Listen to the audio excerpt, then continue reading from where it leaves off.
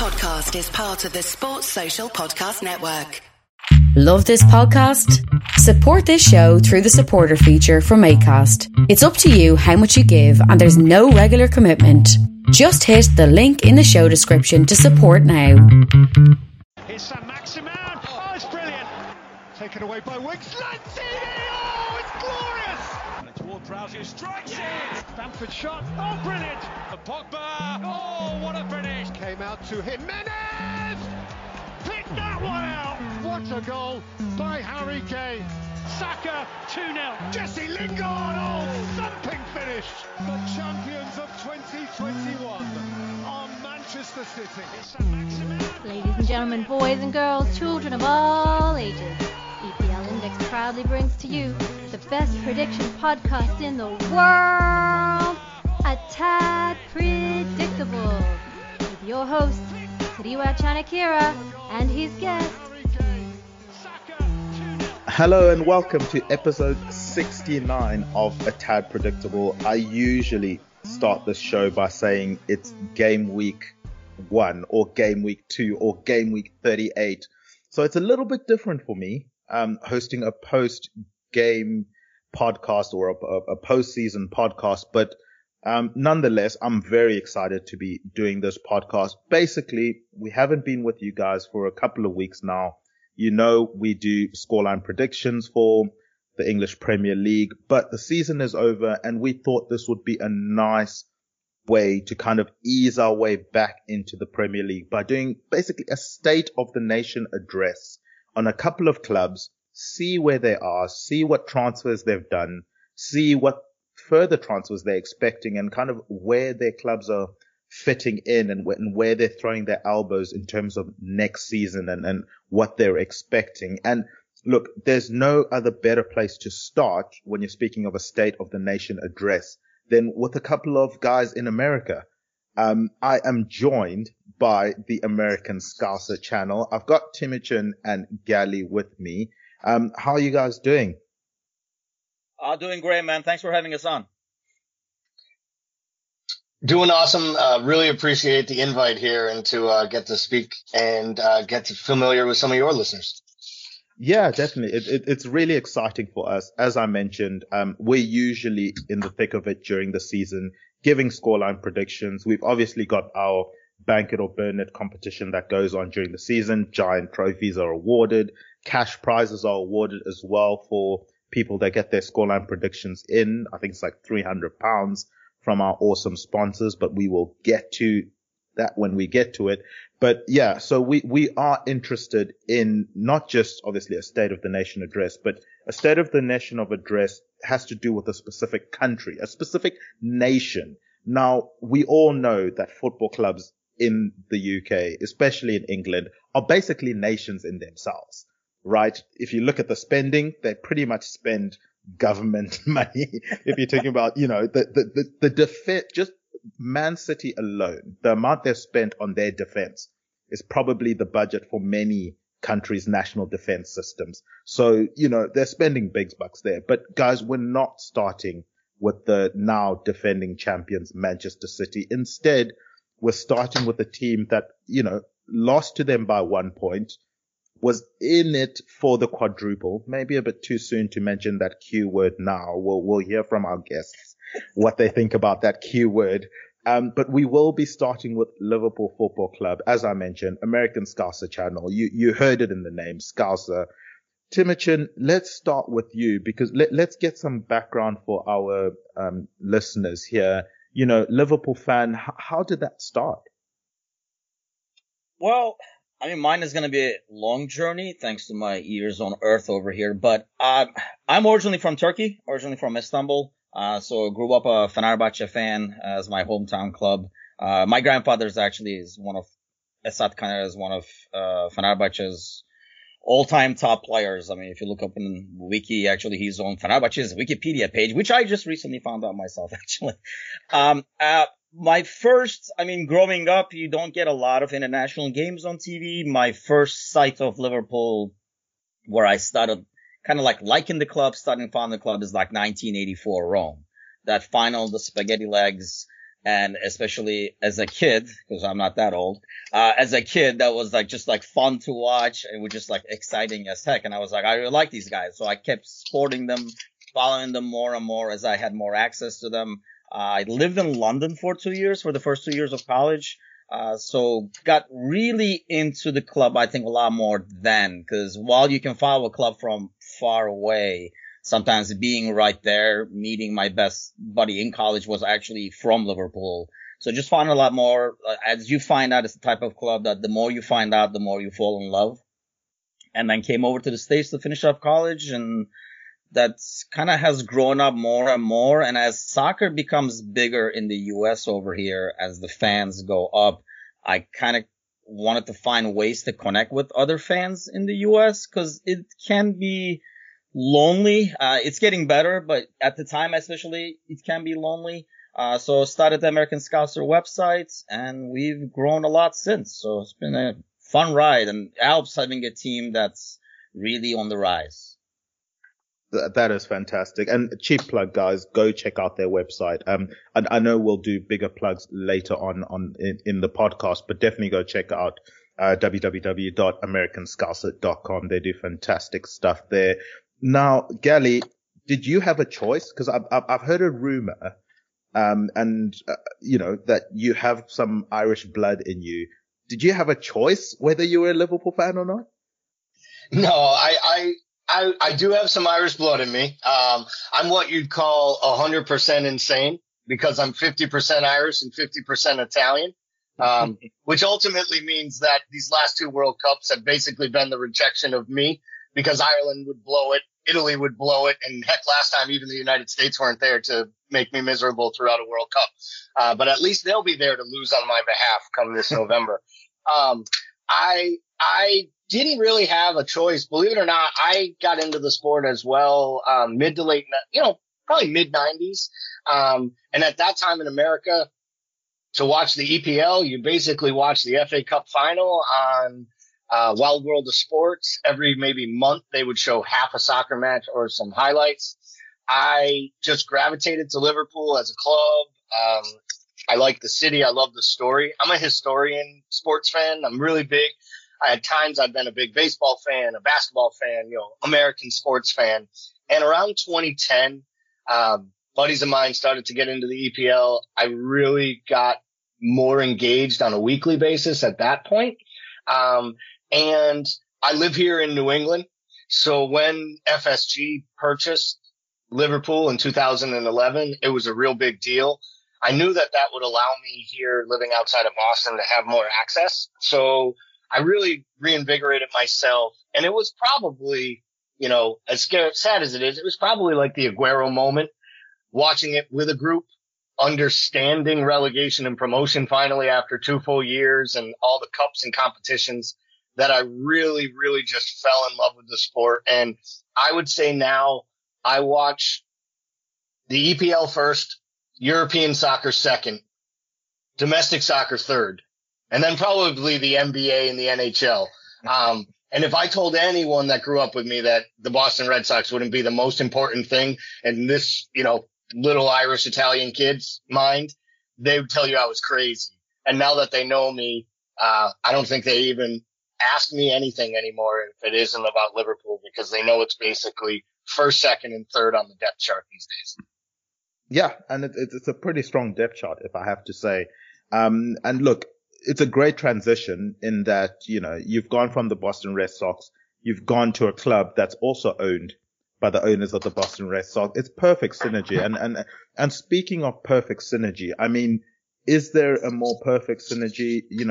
People might argue the Sane, Aguero, Sterling, maybe Damien Duff and Iron Robin with Didier Drogba, or, just trios in Premier League history. There are plenty of duos. I mean, Thierry Henry, Dennis Bergkamp, but just trios specifically, it seems like, and basically I'm trying to get into the nuts and bolts of what the State of the Nation Address podcast is, and this series is that we're running at the moment, is to find out what is going on at football clubs heading into the season, so that our guests can kind of get their bearings around who's basically doing the right things, who's doing questionable things, who's doing not so good things, and how they can react to that. But massive news when you think Mane, Salah, Firmino. That's been a staple at Liverpool Football Club for the best part of 6 years now, and that's no longer a case. We know that Sadio Mane has left Liverpool, and we will get to the transfers out, but I'm looking at the run sheet that our executive producer Guy Drinkle has done here, and he's definitely gone with transfers in first and then transfers out second.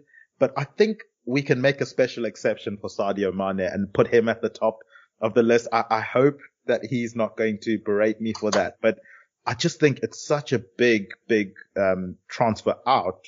Maybe not if you look at the transfer that's come in, but I just think for what he's done for Liverpool Football Club, for what that trio did for Liverpool Football Club, I mentioned them, Salah, Mane and Firmino.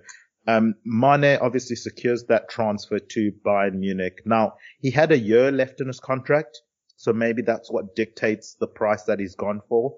But I'll stick with you, Gally. What were did you see this coming, or was this kind of a shock to the system? I mean, I've heard people compare it to maybe not the sentiment of Torres leaving Liverpool, because me speaking personally, that hurt me when Torres left Liverpool.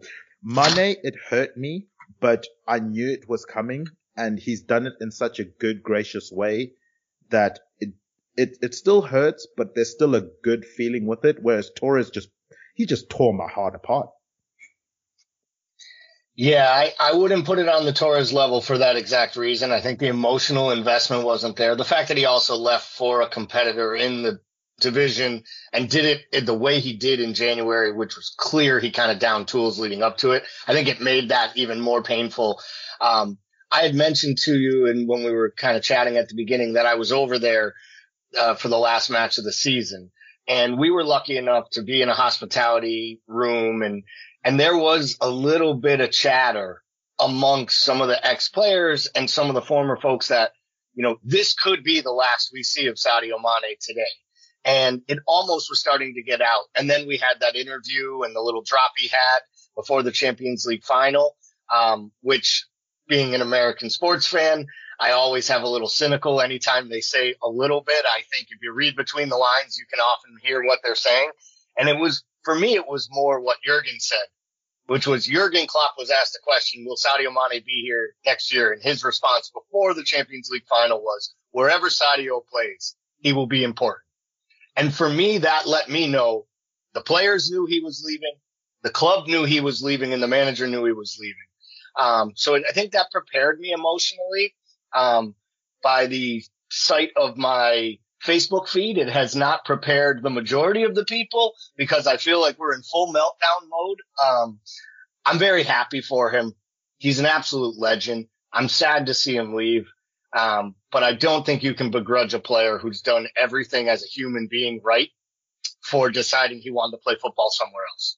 So for that, I'm going to wish him well. And when we get to talking about the players coming in, maybe that's really more or less why I'm a little bit excited for this, is I feel like the club they're not going to replace him, but I feel like they've done a good job restocking some of the tools that we'll be losing with him moving on. Yeah, I think tools is the apt word to use there, because many people have mentioned that Liverpool, especially from an offensive side of things, are kind of like a Swiss Army knife, where they're coming from, at you from different angles. But, Tumichen, I'm going to bring you into this conversation with regards to Sadio Mane. Obviously a player that,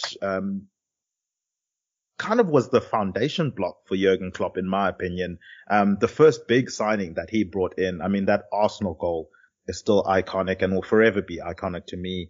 When he jumped on Klopp's back, it's sort of, for me, it was like, Klopp was saying, jump on my back and I'll take you to the dreamland. I'll take you to the promised land.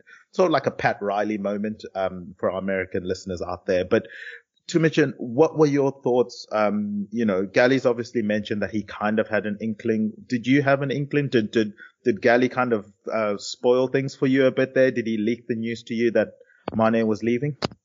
Gally always spoils things for me.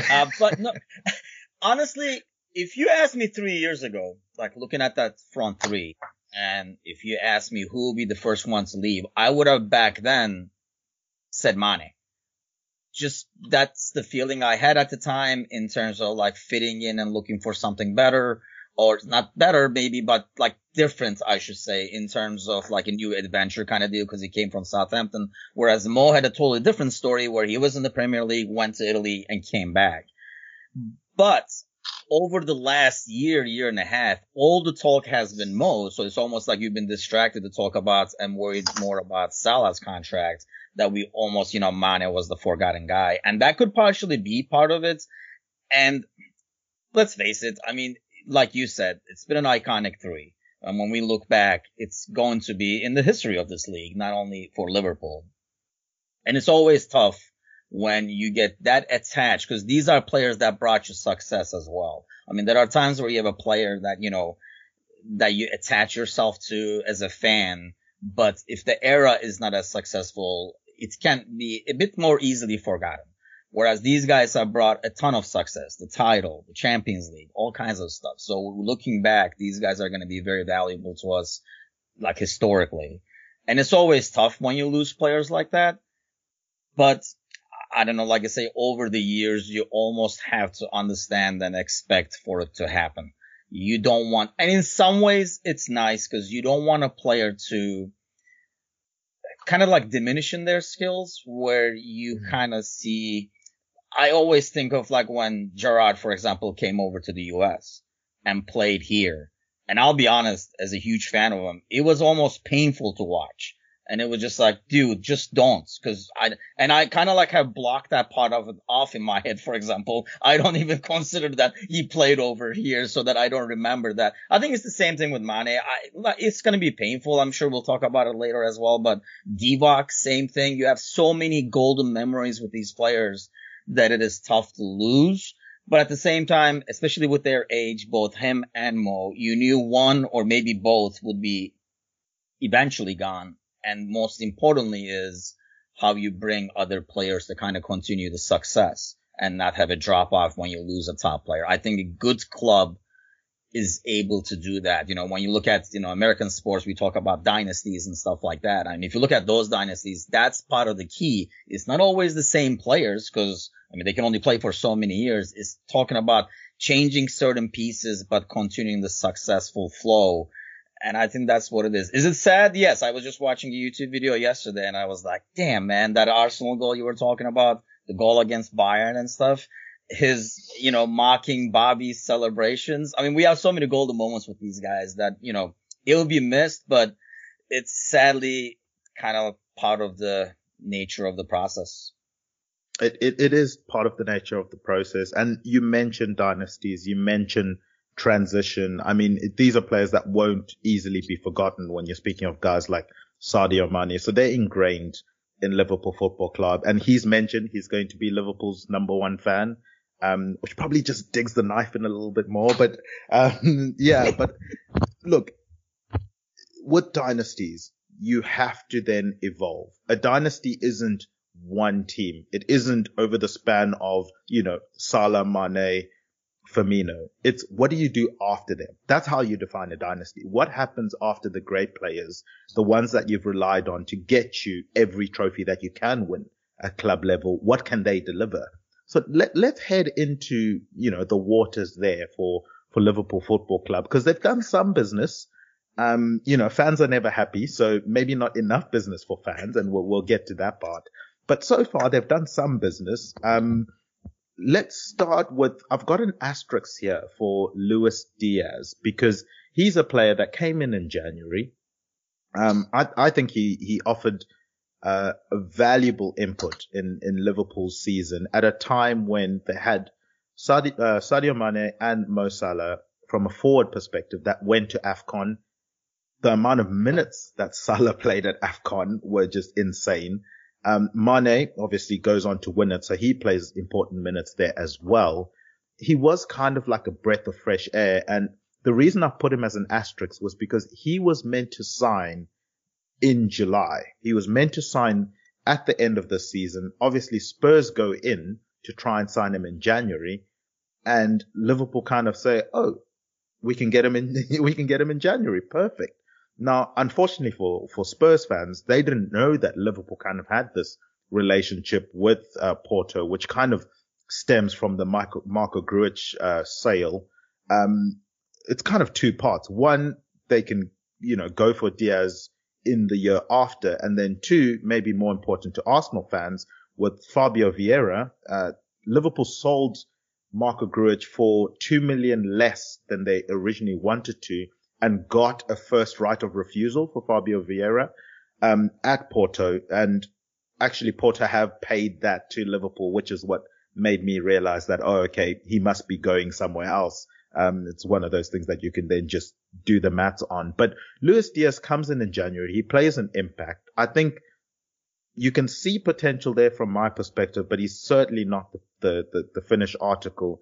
I'll stay with you, Timothy. What were your thoughts on, let's take him, I'm going to rope him in with an asterisk to this post-season summer transfer window, because he was meant to be for this window. But if you want to touch on what impact he had during the season, and then obviously what impact you're expecting from him heading forward, by all means, go ahead.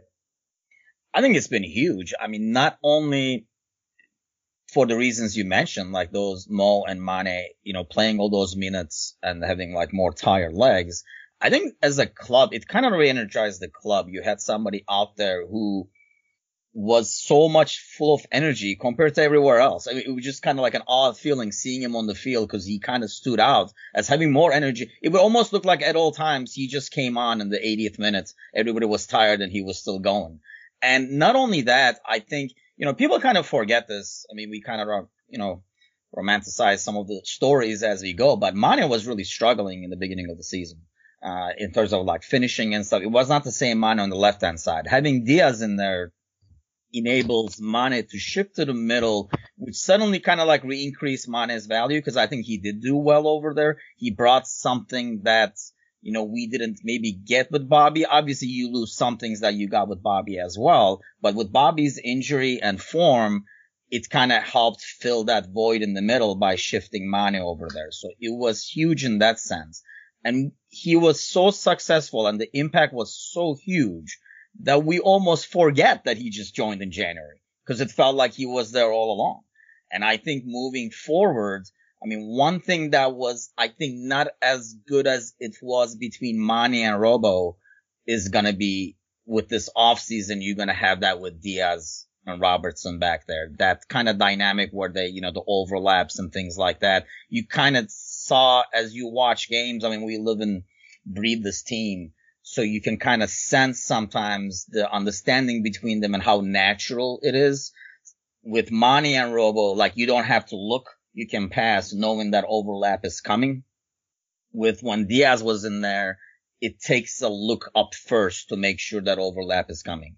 We're talking split seconds, but as fast as this game is, those split seconds are huge against the defense. So I think we're going to see a lot better relationship and synergy between those two. And I think like Diaz's impact is going to go up even more. And it kind of shows, going back to Gally talking about, the progression and the new guys coming in. It kind of shows how good Liverpool is in identifying players that fit the system. Because we got this guy in January, and Klopp normally does not play players for the first 2-3 months at least. I mean, we saw this with Fabinho, we saw this with Robertson, but he had enough confidence to put Diaz out there.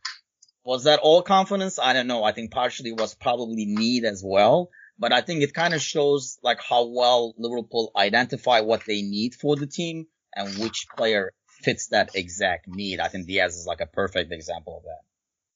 It is a perfect example, and it kind of goes into kind of what Liverpool have become, which is a very, very good analytics, scouting, data orientated team that embraces maybe a more American sports style of system, which isn't, maybe as ingrained in European football at the moment. But Gally, I'll come to you with regards to Luis Diaz coming in, and then after that, maybe we'll go to, I guess, the big summer signing in Darwin Núñez. But Luis Diaz for you, did he have that same impact for you as Tumachan is mentioning?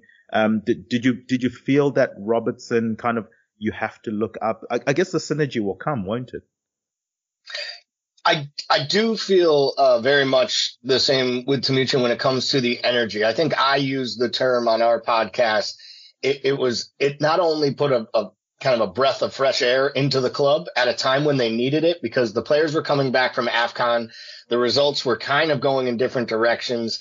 I feel like Diaz re-energized everyone in the room to step up their play, because basically, to your point, they saw Spurs come in and they said, oh, no. This is our talent. This is our guy. They made it happen.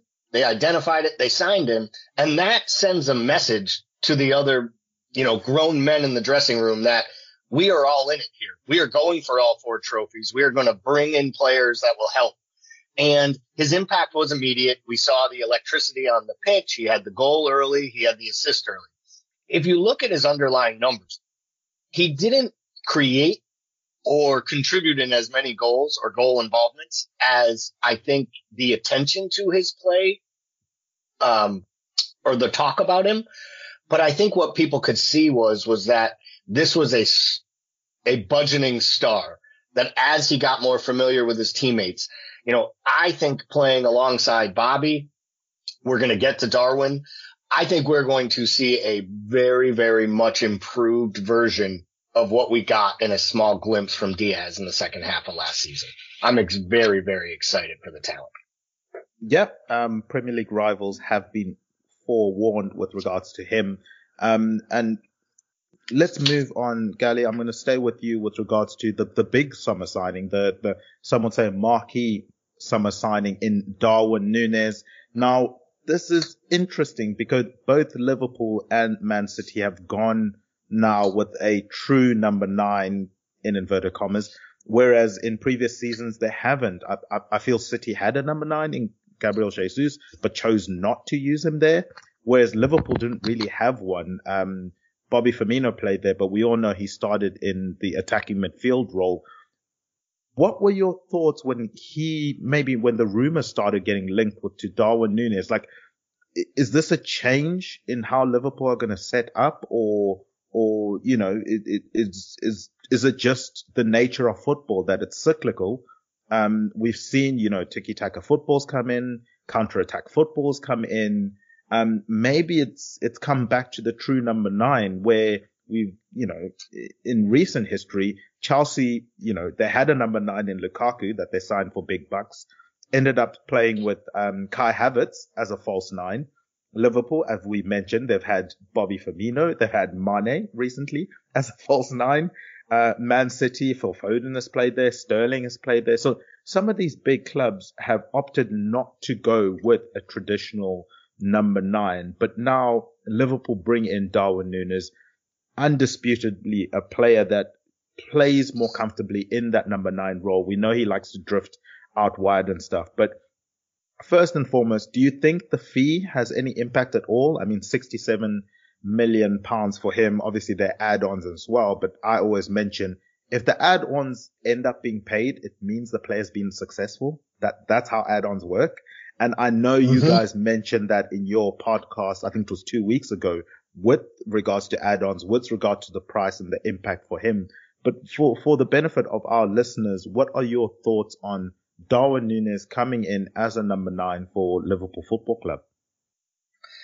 So to answer one of your questions from the beginning, when it first started to be rumbling in the rumors that we were going to sign Darwin Núñez, I think my exact response was, I can't wait to see the player that we actually sign, because it sounded like paper talk to get us involved or to up the price for United or wherever he was going.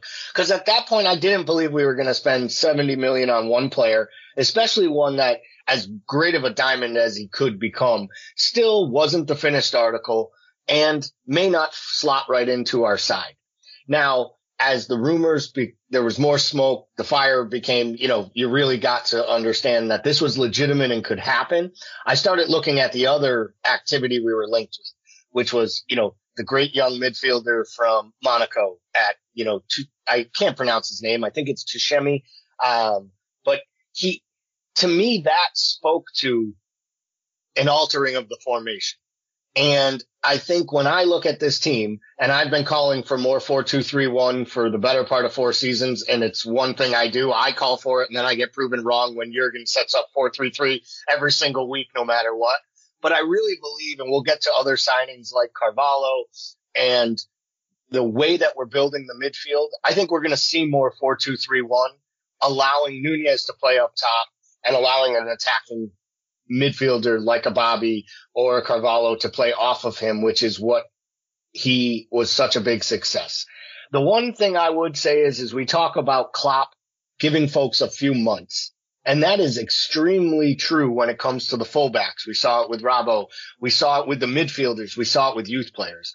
But all in all, in Klopp's tenure, Mane, Mo, when a player is bought to be part of the first 11 or the first or second subs, it doesn't take as long for the attackers to find their way into his setup. And I think that's because the midfielders are asked to do such a big job, right? That, I don't think it's going to take that long. I fully expect Darwin to be fully bedded in the first month or two, to be starting matches before the World Cup. And I believe when we come back from the World Cup, he is every bit our number 9 in the focal point of the attacking sphere. And I think there will be a slight change to those tactical setups, especially against the teams that set up with the low block. And I got to tell you, I'm all for it. Look, you're not wrong with the 4-2-3-1 shot. And I'll tell you why. Because if you look at sort of when Liverpool are in possession of the ball, with the shape that they take in, that right-sided midfielder does tend to push up quite high. So it almost does look like a 4-2-3-1 from a Klopp football perspective this past season. So maybe it's just more ingrained and it's going to become more, I guess maybe Sky or, NBC, SN will put it as a 4-2-3-1 opposed to a 4-3-3 before the game starts. But from a stylistic perspective, I think you're certainly onto something. This is something that he was very comfortable with at Borussia Dortmund. And it feels like he's always wanted to get back to that at Liverpool. And you can see it kind of edging closer and closer to that. But, Chimichin, for you, Darwin Núñez, 67 million, big, it's a big signing and it's a big intent signing, I would say. Would you agree with that? Definitely, because the price tag kind of brings that intent and shows that intent. And I think it almost, the type of signing that had to happen when you lose a player like Sadio and, with all the talk that's happening with Mo, I think going back to what you were saying for that, even when we look like 4-2-3-1 at times, you could never tell who the one was. The way the movement was up top, because Bobby is not really that one. So it never looked like there was a 40. I think Nunez could be that one. And he's not the traditional number 9 where he's not going to always park in the box and wait for the ball. He has a lot of speed. He's good on the ball. And I think, looking at his heat maps, he always seems to kind of go towards the left a lot more. And, one thing we were talking about on our podcast as well is that kind of really opens it up for a 4-2-3-1 a bit better, because that midfield player in the center, whatever it's going to be, Bobby, or maybe it's going to be Carvalho or Elliott, whoever that person is going to be, is going to have a lot of space. And more importantly, it will isolate Mo a bit more on his wing. And no one wants to take Mo one-on-one. So it really provides a lot more challenges for a defense to kind of cover Mo, because they always double team or triple team Mo. But it's going to be kind of tricky when you have Nunez sliding to your right along with Diaz to which way you're going to look, which can open up the center. So it brings a lot. One thing about this season compared to, I would say, the last 3-4 seasons is we're entering the season with a lot more questions. Not in terms of quality or how competitive the team will be, because I think the main skeleton of the team is still there. That's going to bring the success. But we have formation questions. We have, who's going to do what kind of questions. And maybe some concerns, especially whenever you spend that much money, bring a young player. I just want to see how that's going to work out. One thing going back to what we were talking about Diaz is this club, the way we've done business in the past over the last 3-4 seasons, anybody they sign, I think as a fan base, we automatically give them the benefit of the doubt just because of like the track record. So if they spend this much money on Nunez, if it was 4 years ago, I'd be worried. I'm like, is this Benteke's brother? Is this Andy Carroll showing up? You'll be worried. Now it's almost like they must know something. Because it's the same situation with Diaz. We just kind of like going into, so there's a lot more optimism within that, like questions and worries and stuff like that. But in terms of worries, I think my only concern going into this season with Nunez, and we talked about Diaz earlier, is the pressing up top. And who's going to be the trigger for it? Because usually Bobby was the trigger for that press, or Sadio was on the left-hand side. So who's going to be the trigger for that press? How well we're going to execute that are the questions going in. But like I say, if you listen to our podcast, I am the worrier of the group. I'm always the pessimist and the worrier. And yes, Igali's already nodding. But I'm a lot less worried just because of our track record. If they signed this kid for this much money, they saw a lot more. Most fans are like, especially United fans who are bitter that they could not get him, always go back to he had one good season and stuff like that. If you think Liverpool spent that much money watching a kid for one season, you're not following the sport very well. So if they spent this much money on this kid to bring him in, they saw some stuff that they really liked. So I'm kind of excited to see what that is. And you mentioned one-hit wonders. Wasn't Mo Salah meant to be a one-hit wonder after that first season at Liverpool? So, and you also mentioned, giving the benefit of the doubt. You mentioned, concerns with regards to questions, uncertainties going into a season. Guys, if you're going to give anyone the benefit of the doubt, I would give the benefit of the doubt to our presenting sponsors, Liberty Shield, because they are number one on Trustpilot. And Liberty Shield is a VPN provider. You can check out their services at libertyshield.com. You guys can save with the new coupon code EPL25 for 25% off of your router or software VPN. VPN is a virtual private network. It's a technology that encrypts your internet traffic to protect your online identity. It hides your IP address, shields you from online, shields your online data from third parties. You can also change your location. So, hey, if you're in the UK and you maybe want to watch NBCSN, or if you're in the US and you want to watch Sky Sports, then definitely link up with Liberty Shield. It also avoids geo-blocks and government-imposed restrictions to access any website. Finally, guys, go check out the EPL shop. Yeah, you'll find that on Etsy. Use the code EPL10 and get 10% off at your checkouts. I'm kind of the segue king. I don't know if you guys knew that, but yeah, hopefully the listeners know that by now in terms of that. But guys, let's move on. We've spoken about Darwin Núñez, the big signing, maybe the one that gets all the headlines. There's some interesting ones that maybe don't get the headlines. We've got someone here, Fabio Carvalho. He's come from Fulham, attacking player, can play. You've mentioned that 4-2-3-1 that could come in. If there's a player that's going to play that number 10 role, I'm looking at him and thinking, what he did with Mitrovic, if he can do something similar with Darwin Núñez or any of the players that Liverpool have there, he's probably one I have an eye on. And Liverpool obviously get that one in. They're able to agree a fee before he becomes a free agent, so to speak. So they avoid the tribunal that they've done with Danny Ings, for example, Dom Solanke, I think, as well. So they avoid the uncertainty of the price they would have to pay. And considering his market values at 10 million at the moment, the fact that they got him for 5 million, I think is really smart business. Kind of just cut that down the middle, forget all the legal fees and everything else that comes with having to go to a tribunal. 5 million for Fabio Carvalho.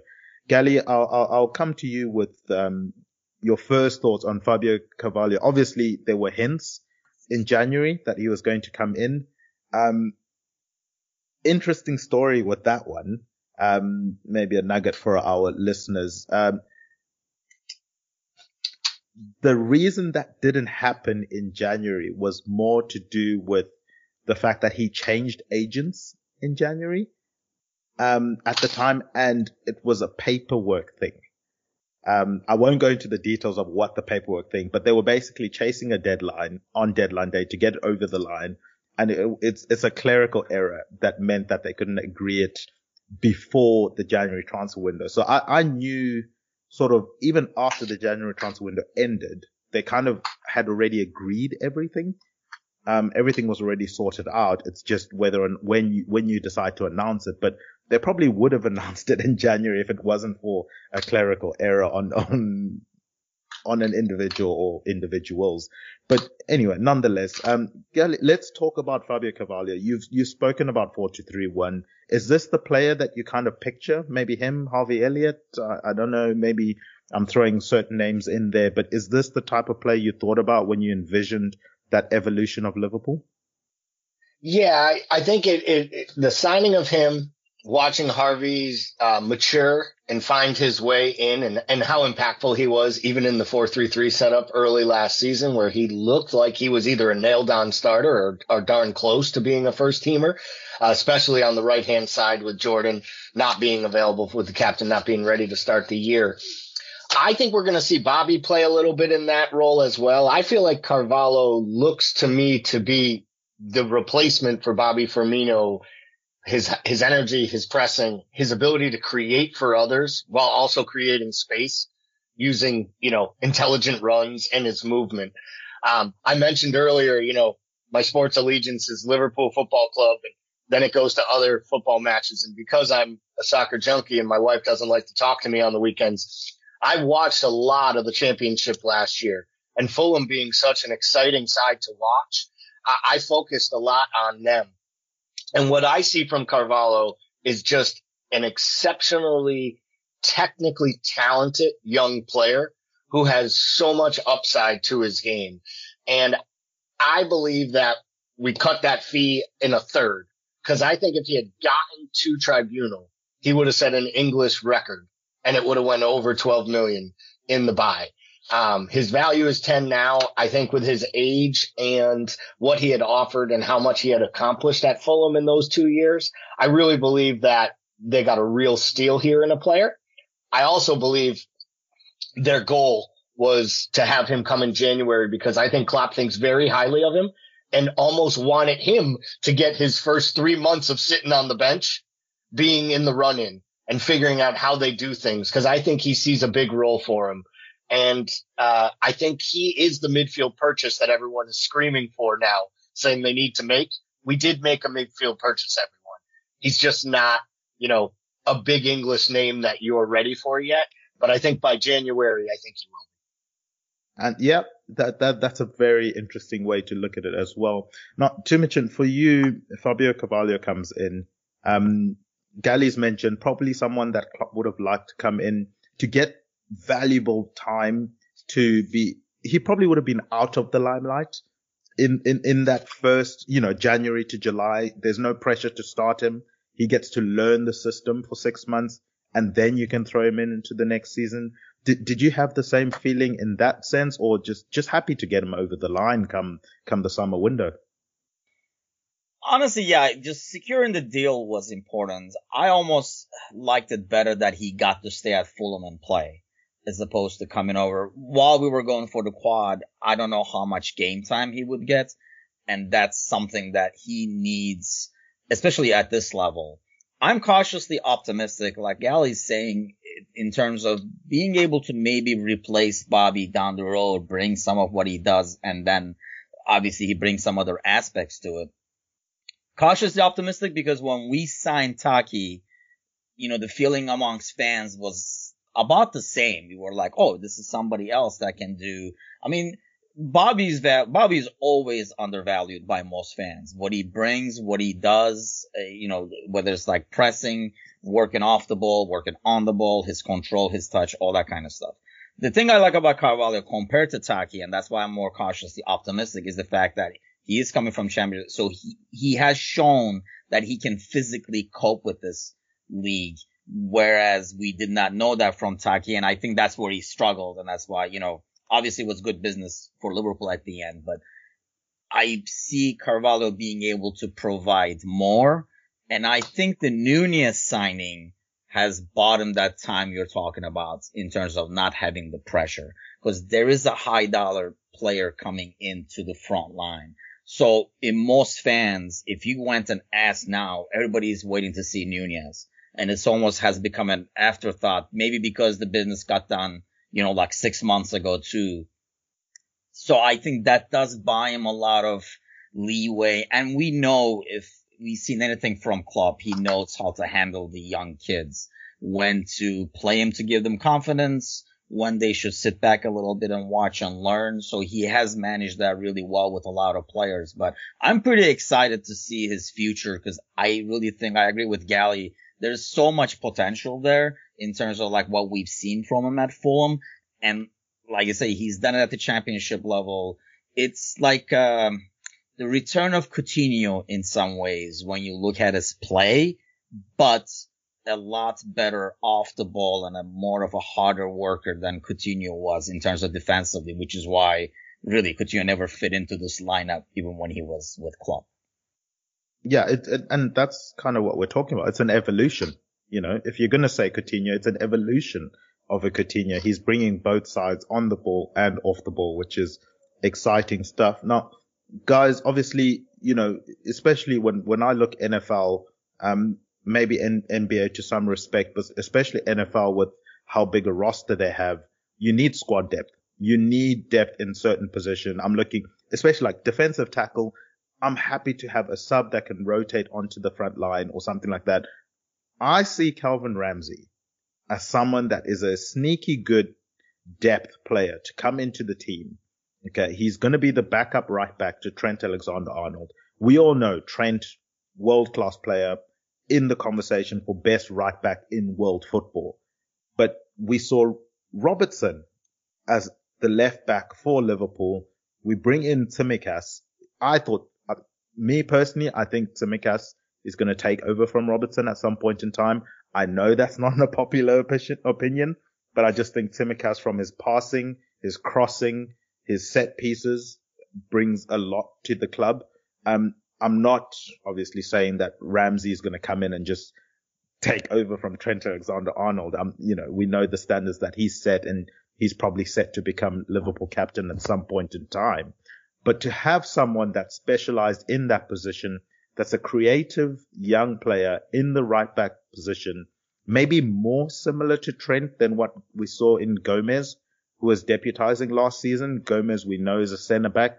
I think a very good centre back. That's just unfortunately in a team that has 4 really good centre backs. And he's probably a player, teams look out. If I was, maybe a Spurs or something, I'll be looking to get Gomez in because he could start for us. But anyway, Calvin Ramsey comes in, 4 million, plus add-ons. Obviously, he's got a market value of 500,000 odd, but there were rumors that, Aberdeen were trying to hold up for 10 million.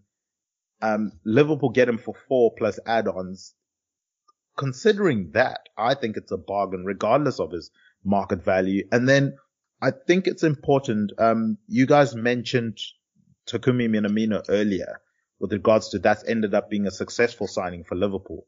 Backup players, buying them for cheap, being able to, develop them and sell them at a profit is a very healthy way to keep a sustainable club. If you don't have maybe the oil monies or, the government funded monies, that's how you keep the sustainable things going. If Tsimikas then gets sold, for 30 odd million later on, then you buy the next young Tsimikas, you develop him and you sell him. That's very sustainable for me. I see the same for Ramsey.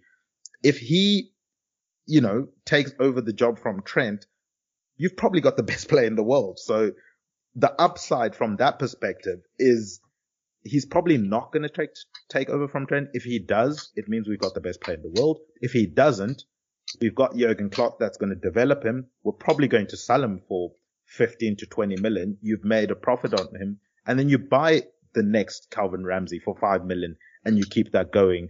Timichin, you're nodding your head. Do you have that same sentiment with regards to him? I think it was a signing that was needed. You see what Costas' addition has done for Robertson's game in terms of, I mean, whether we admit it or not, these guys are pros. Nobody wants to lose any minute. You see somebody walk in your position, it's going to push you. Regardless of how good you already are, it's going to automatically going to push you in terms of your performance. Not only that, it gives you the opportunity to rotate and give some rest and not run your players into the ground. I think with Gomez, he did well, even though that was not his natural position. I think he played some like really good games. Nico was probably going to be the one that, you know, we saw as the future to replace Trent. But even if you just think of it that way as business, how much you spend for Ramsey and how much you're probably going to end up getting for Nico Williams, I think that's good business by itself. I see it as, you know, you talked about NFL and defensive tackles and like NBA and stuff. The one big difference you see over there is you can substitute as many times as you want.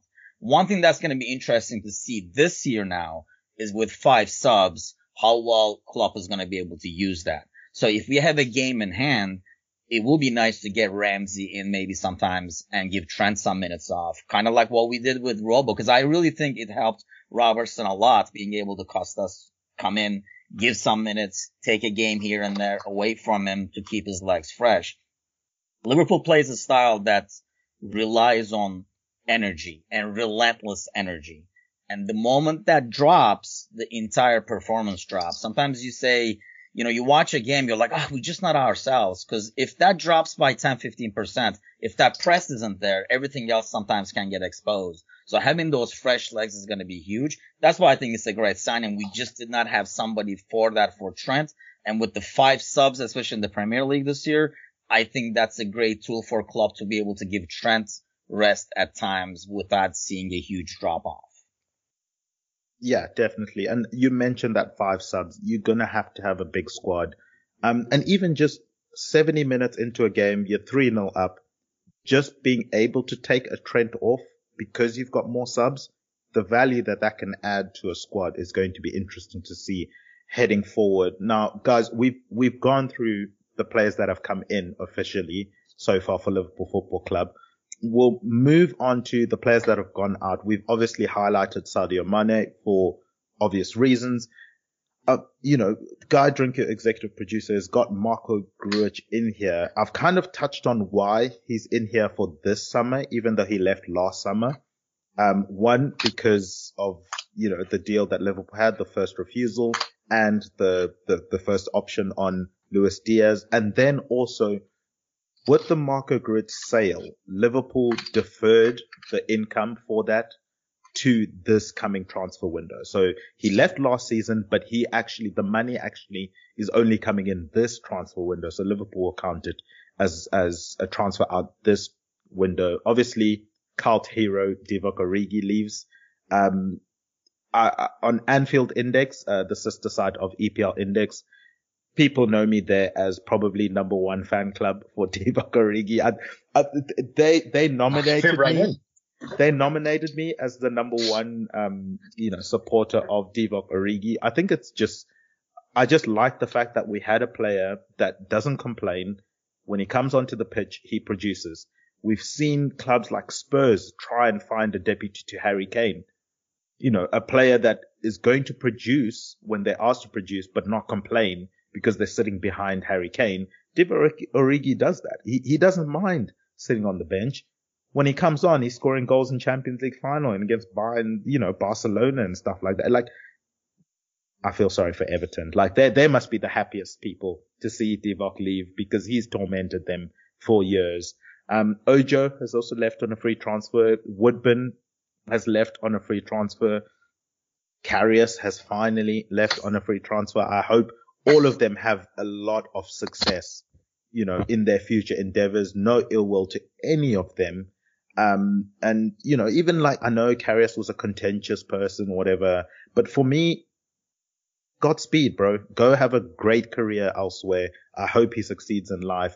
And then, another player that's left or is leaving, depending on when you listen to this podcast, Takumi Minamino. We mentioned the whole thing of having players that are on the bench, You develop them, sell them for a profit. That's a great model.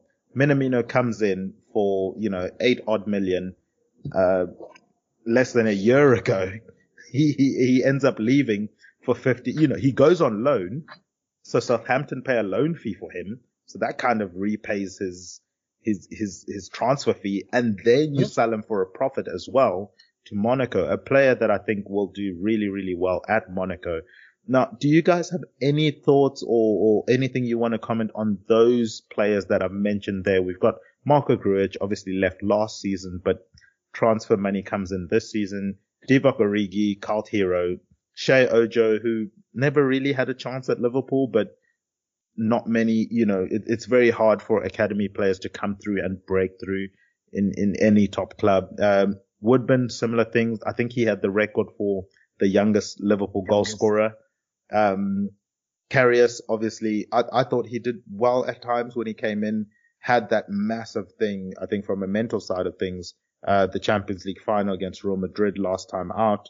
And then, as I said, Takumi Minamino, who I think was a hero in the Carabao Cup and the FA Cup, probably a reason why we got those trophies. But, Gally, I'll come to you. Do you have any thoughts on those outgoings?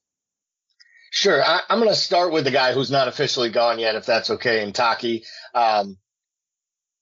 All you need to do we talk about the analytics and the numbers. He had 11 shots on goal in the last calendar campaign, and he scored 10 goals. He was given limited opportunities, and he took those opportunities. And I think that's all you can ask of a player. I think he probably looks at it and feels he should have got a few more opportunities the second half of the season based on how well he did in the cups. But I do believe that he is ready to go on and do good things for himself at Monaco, and the fee is amazing. What I'll say as a whole on the outgoings, I don't think we get enough credit for the selling of the players, but more importantly, also the sell-on fees and the negotiated pricing that we do. So the striker we sold last summer, Tai Iowani, that went to Germany, is coming back to Forest, and we're picking up 1.7 million basically for a guy having a year. And if the rumors are true, Porto is considering an offer for Grujic to come back to Fulham and play in the Premier League next year, and we'll be picking up more money in the same window that a club is paying us. And we can all hold our nose at how Chelsea spent their money and the 750 players on loan. But for me, what Chelsea's done so well the last few years is they maximize the value of their players by getting them minutes elsewhere and preparing them to sell. So I think these outgoings that are going on a free, I honestly believe that will be the last we see of these lower level players running down deals. I think we're adapting to a model of sending players on loan, whether it's Davies, whether it's the young Connor Bradley. We buy a right back. We recognize you're not the right back. We send you on loan. You increase your value, and next summer you become someone's $4 or $5 million buy. But that's that money coming out of coming through the academy and becoming assets that then allow you to reinvest is really the strength. So as far as the outgoings, I'm sad to see Taki go. I, like you, I love the cult hero that is Origi. I just hope AC Milan understands they're getting a guy who is totally content with wearing his warm-up suit until 5 minutes to go, taking it off, and basically becoming Superman, scoring a goal, not looking that excited, and then doing a press conference after and being like, yeah, we have practice tomorrow. I think it's at 3. My agent will remind me. His temperament, right? I always used to say this about baseball players. The same thing that drove fans crazy, that made it look like Origi wasn't engaged and wasn't, fully embedded and fighting to get on the pitch, is what allowed him to come on with 3 minutes to go and still score the game winner. He had that mentality to just be in the right place at the right time. And I just feel like the relationship between him and the fans is a very, very unique one. I was lucky to send him off on his last day, and I'll always remember that he got the second biggest ovation outside of Jurgen Klopp after Liverpool played their last match against Wolves. And that to me just speaks volumes about his time here at the club. So if I was going to use any time to talk about a player, it would be Origi. And, if I met him, I'd shake his hand. I'd say thank you. And then I'd ask him if he remembers that he played for Liverpool Football Club, because it seems like he is just that guy, which like the next 15 minutes is all that's on. And, I think it's what's made him such a special footballer, to be honest. Maybe at once, maybe in the past life, I played for Liverpool will probably be his answer. Exactly. Timichin, talk to me about Divock Origi and any of the other transfers that have gone out. We kind of like touched up on Taki, but for Divock, I mean, yeah, man, he is such an odd player. You just gotta love him, like what he's done. I mean, the guy is full of iconic moments. Like I was mentioning earlier, the video I watched from Mane, and I remember every single goals and stuff like that. But for how many goals Divock has scored, it's almost like every single one is a highlight. And not because of, Divock scored it, but the importance of the goal. I mean, half of them are against Everton anyway. And then, like the timing of the goals, the way he scored them. You just gotta love the guy. I feel like people think, like Gally says, because of his demeanor, that he's not like a hard worker, like almost like too casual and stuff.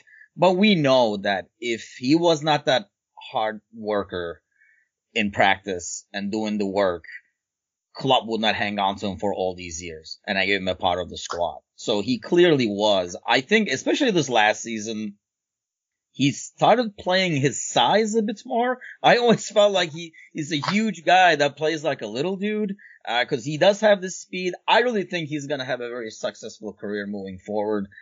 In terms of the other ones, I'll just touch up on Karius just for a second. I mean, yes, he should have ideally have gone a long time ago for his sake and probably for the club. And I know a lot of fans, based on what happened, have a lot of like built up anger towards the dude. But you gotta give him this. He's been there all this time and he has not been a distraction. He has not said stuff to the media. You never read about him. You almost like forget about him until you see every off season. Oh, he's still here kind of a deal. So, you gotta give him that. And yeah, like you said, there's not one player on there that you don't say good luck to you in the future and kind of like root for their success going forward.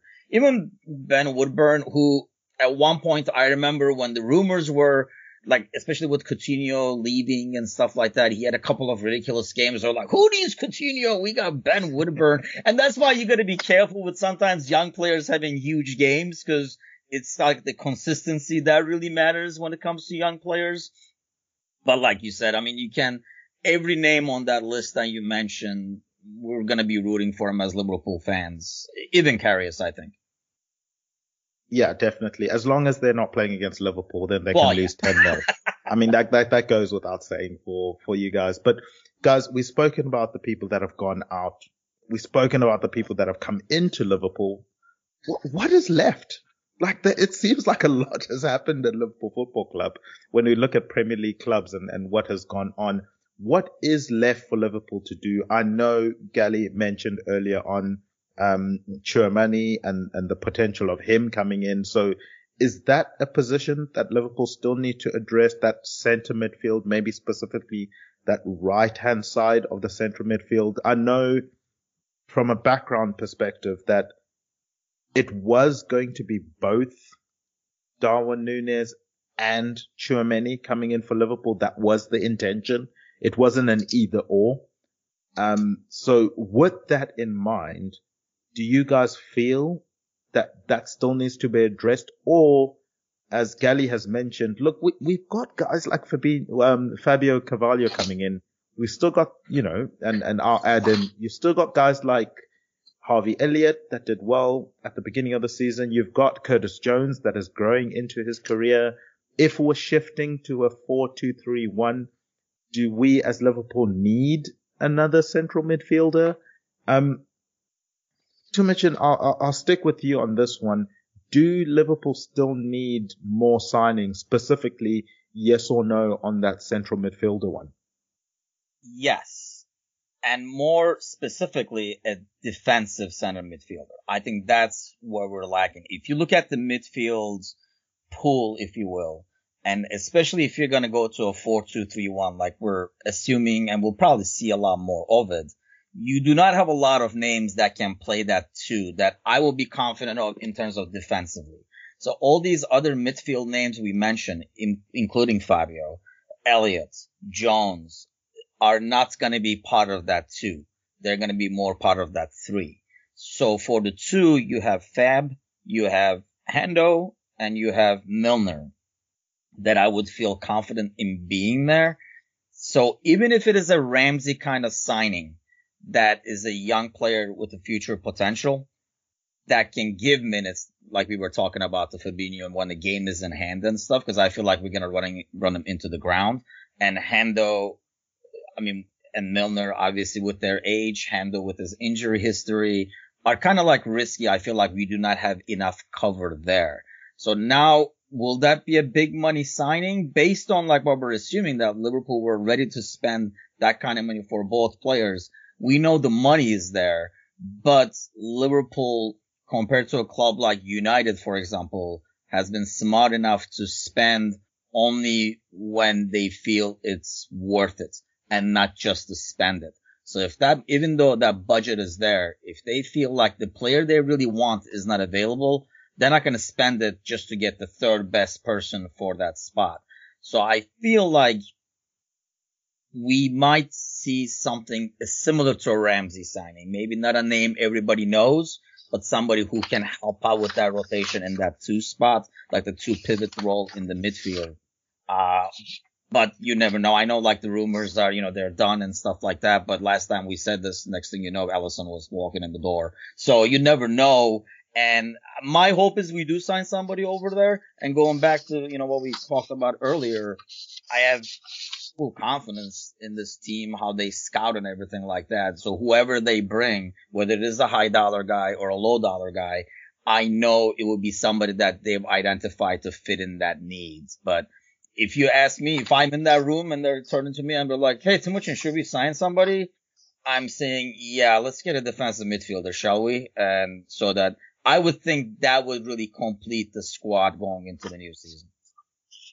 Yeah, definitely just to bolster that midfield position. And you've mentioned that the money is there, and you've mentioned Liverpool have, we saw in, was it 18-19 season where they barely signed anyone, but that's because no one was there to advance the club forward that was attainable at the time.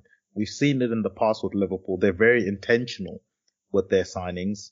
And I think this could be quite pivotal in that from a Liverpool perspective, I think it's difficult as fans, I guess, to say, I want someone to come in.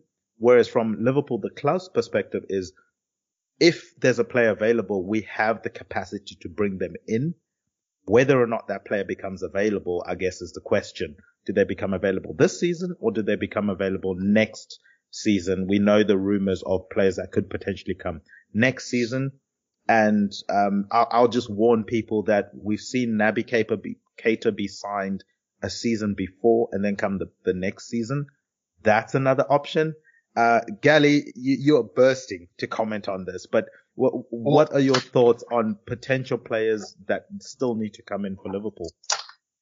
Well, I have been very boisterous on our podcast that we need a midfielder. I love Jordan Henderson. I love James Milner.